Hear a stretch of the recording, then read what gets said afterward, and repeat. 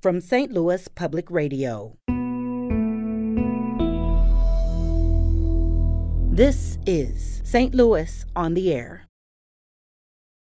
I'm Sarah Fenske. When Alicia Christopher first began coming to terms with her father's dementia, she didn't have to look far to find someone who knew what she was going through. Her cousin, Jody Finney, had been dealing for a few years with a mother with Alzheimer's disease. And now the two cousins have teamed up to form a new nonprofit, one aimed at helping St. Louis families like theirs. It's called the Caregiver Club, and joining us today are its co-presidents, Jody Finney. Thank you for joining us. Oh, it's great to be here. And Alicia Christopher. Thank you. Thank you. So, Alicia, your father began showing signs of dementia in 2019. How did that all first manifest itself? Well, you just could see some changes and some awkwardness, some inappropriate behavior sometimes, which really got us thinking, something's going on here because he wasn't acting as he usually does. And was that difficult? We kind of get used to a parent being a parent, and then that starts to shift. Exactly. It's extremely difficult and challenging. But, my mom is the primary caregiver for my dad, and she is just such an inspiration and so wonderful. And so we all kind of got together as a team and my siblings and really tried to figure out the best approach and how to handle it. And you mentioned when we spoke the other day, it took quite some time to finally get the full diagnosis. It did. Was that frustrating? Very frustrating. In fact, we just really came back from Arizona for a true final 100% no more tests needed diagnosis just on June 3rd. And we've been doing this for several years, but it was really fabulous to really get a final answer. Now you know what's causing this. Exactly, specifically. So, Jody, you had dealt with this before this was anything Alicia dealt with, and in your case, it was your mother.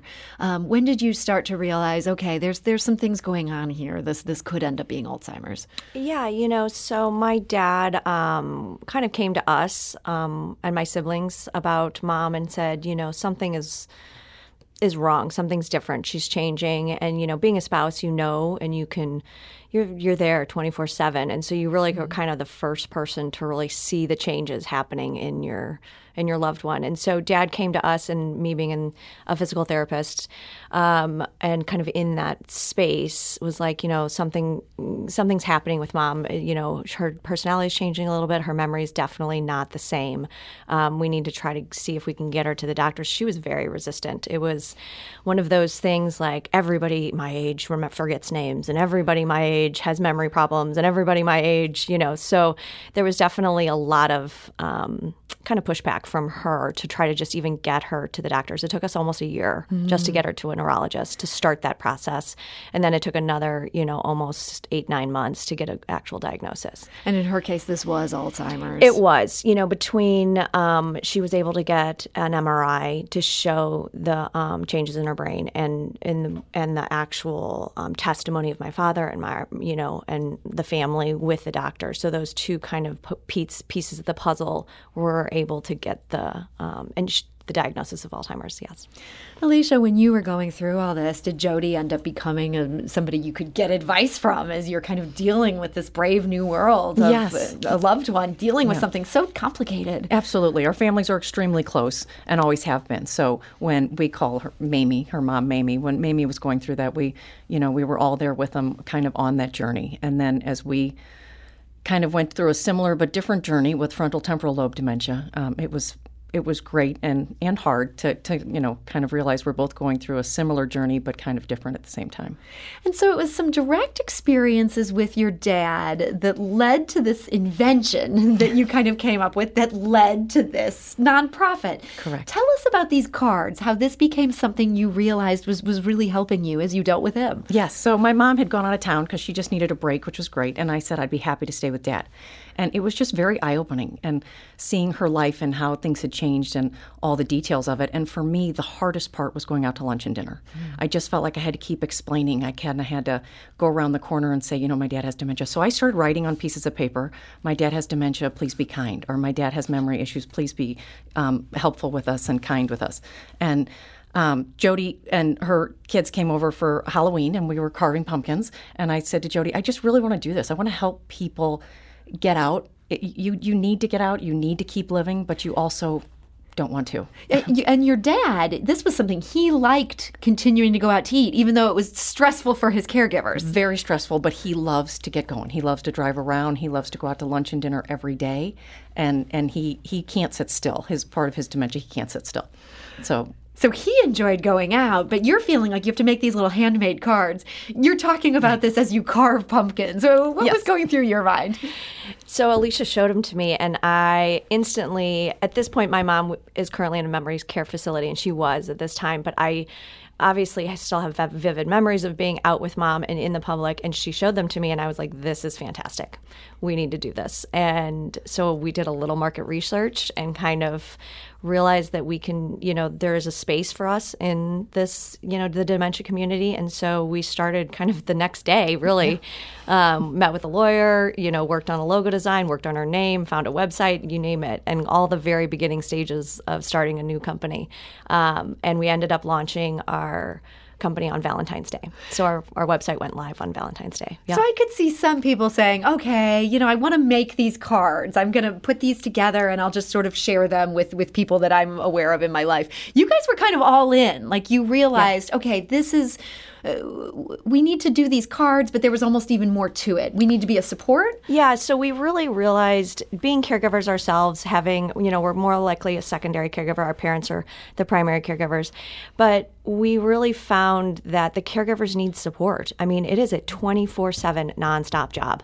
And caregiver burnout is very real, and it is very on the rise because the dementia and the elderly population is becoming, bigger and bigger and bigger, and then statistics are remarkable. And so really aiming to help caregivers within the dementia community is where we realized we could have an impact, and where we wanted to focus our time, our energy, our funds. And our cards are really one piece of that puzzle. So it's really one instant stress reliever. It's a resource. It's a tool for caregivers right now. You can go to our website, caregiverclub.org, and you can buy them and use them yesterday and today and tomorrow. And so that was where the cards kind of came in terms of just an instant resource right now for caregivers to use in the community. So Alicia, you're selling these cards. You're also offering them as a caregiver gift set. What else is included in that? Correct. We have a magnetic button pin that kind of shows for the caregiver to wear so that when you're out in public, you kind of recognize that someone is with someone with Alzheimer's and dementia. That is mainly for the caregiver. And then we have a purple amethyst bracelet that's just for anybody in the community to wear to support the Alzheimer's and dementia community. And so you're selling these. The goal there is to raise money that you can channel back into the same population you're trying to help. Correct. Then we can use the money for our caregiver initiative or our caregiver and companion outings. So tell us about this caregiver. This is a respite initiative. How does this work? Correct. So you can go onto our website and you can nominate a caregiver, whether it's a paid caregiver or a at-home family caregiver. And we 4 times a year will pick a caregiver and we'll send them an appreciation package just to let them know they're supported, they're loved, they're not alone, and give back to them was really our main passion, to help them. I was intrigued by the fact that you weren't just doing this for people who were doing this for free. You're also doing this for paid caregivers. Why was that important to you? Because every caregiver, their time, their passion, their patience is really remarkable. And with my dad, we do have some paid caregivers that are just our lifeline. They are the unsung heroes. We couldn't do it without them. And so what comes in if they're getting one of these appreciation gifts? So our first drawing we just did, our first giveaway was in June. And so one is like 4 Cardinal tickets and a $100 gift card for the baseball game. And nice. We have Muni tickets. We also have a 4-hour package of respite care that one of the nursing homes has donated to us so that someone can go out if they don't have paid caregivers. That's great. And so people can just sign up to say they want to take advantage of this, and they then can you're nominate giving a it to caregiver. them. Exactly. On our website, you can go nominate a caregiver. Yes. And we should mention that website is thecaregiverclub.org. We also have that linked on our website, stlonair.show. And we are talking today to its 2 co-presidents. That's Alicia Christopher and Jody Finney, the cousins behind this. And then there's another element of this nonprofit that you mentioned briefly. That is these caregiver companion outings. What's the idea there? Yes. So we are actually hosting our first one this coming Monday, June 13th from 5 to 7. We've partnered with the Women's Exchange of St. Louis. And it is a completely free event for a caregiver and their companion with dementia. And it's a fried chicken dinner. And we want to create spaces where caregivers can come out, bring their loved ones, bring with dementia, and be in an environment that's supportive, where everybody is going through similar struggles, where you're really feeling like you can connect and be in a safe space without having to worry about, different, if somebody says something inappropriately, if somebody does something inappropriate, something like that. So it allows you to really feel supported and be out, get out of your house, get out of isolation, and connect with other people going through the same thing. So we encourage you, if you're free and would like a free fried chicken dinner, please go to our website. Space is limited. So because we'd like to keep them small, we want to keep them intimate for that exact reason. So, but then we also have a partnership with Missouri Botanical Garden. We'll have another one in September where you can come and, again, free of charge, where you can enjoy the garden, network and connect with other people in similar situations, walk the gardens, and enjoy just being out of your home and in an environment that's supportive. So we're working with other companies and other organizations in St. Louis to offer more of those. So that upcoming dinner, this is the first you'll be having of that type. That is June 13th. We do have details on our website if somebody wants to sign up for that. That's stlonair.show. And Alicia, this kind of goes back to where we started with this, that these are people who know what you're going through. In addition to, you don't have to worry about a flare-up in inappropriate behavior, that this is almost maybe helping to create a community. Exactly.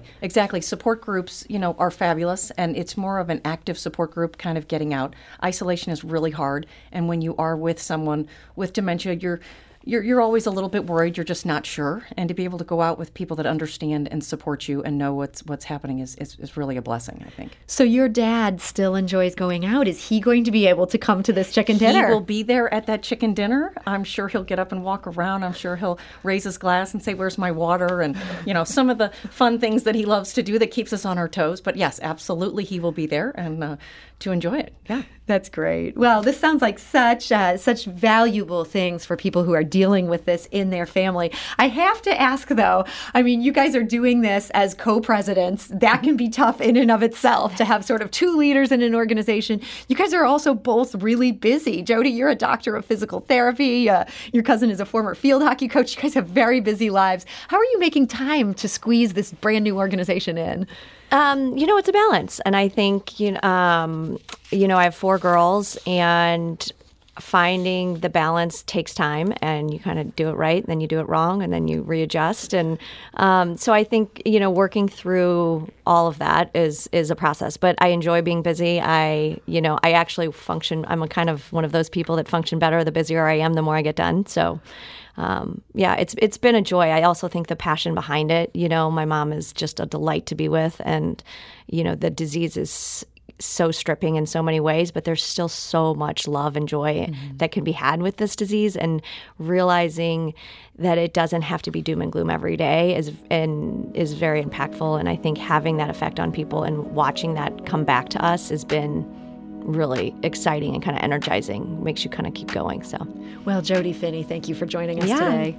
Thank you. And Alicia Christopher, thank you. Thank you. It was wonderful. Thanks for having us. Today's episode was produced by Sarah Fensky with audio engineering and podcast design by Aaron Dorr. Our production intern is Avery Rogers.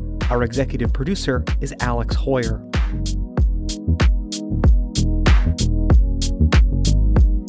St. Louis on the Air is a production of St. Louis Public Radio. Understanding starts here. Do you find yourself regularly listening to episodes of St. Louis on the Air? Suggest us to a friend you think might enjoy our conversations. And leave us a review and rating on Apple Podcasts on the App Store. It's the simplest way to help people discover our show. Thanks. St. Louis Public Radio is a member-supported service of the University of Missouri, St. Louis.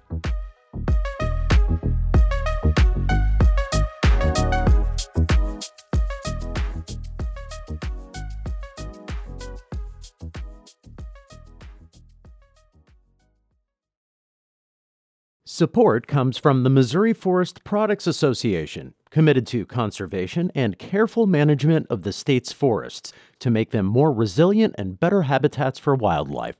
ChooseWood.com.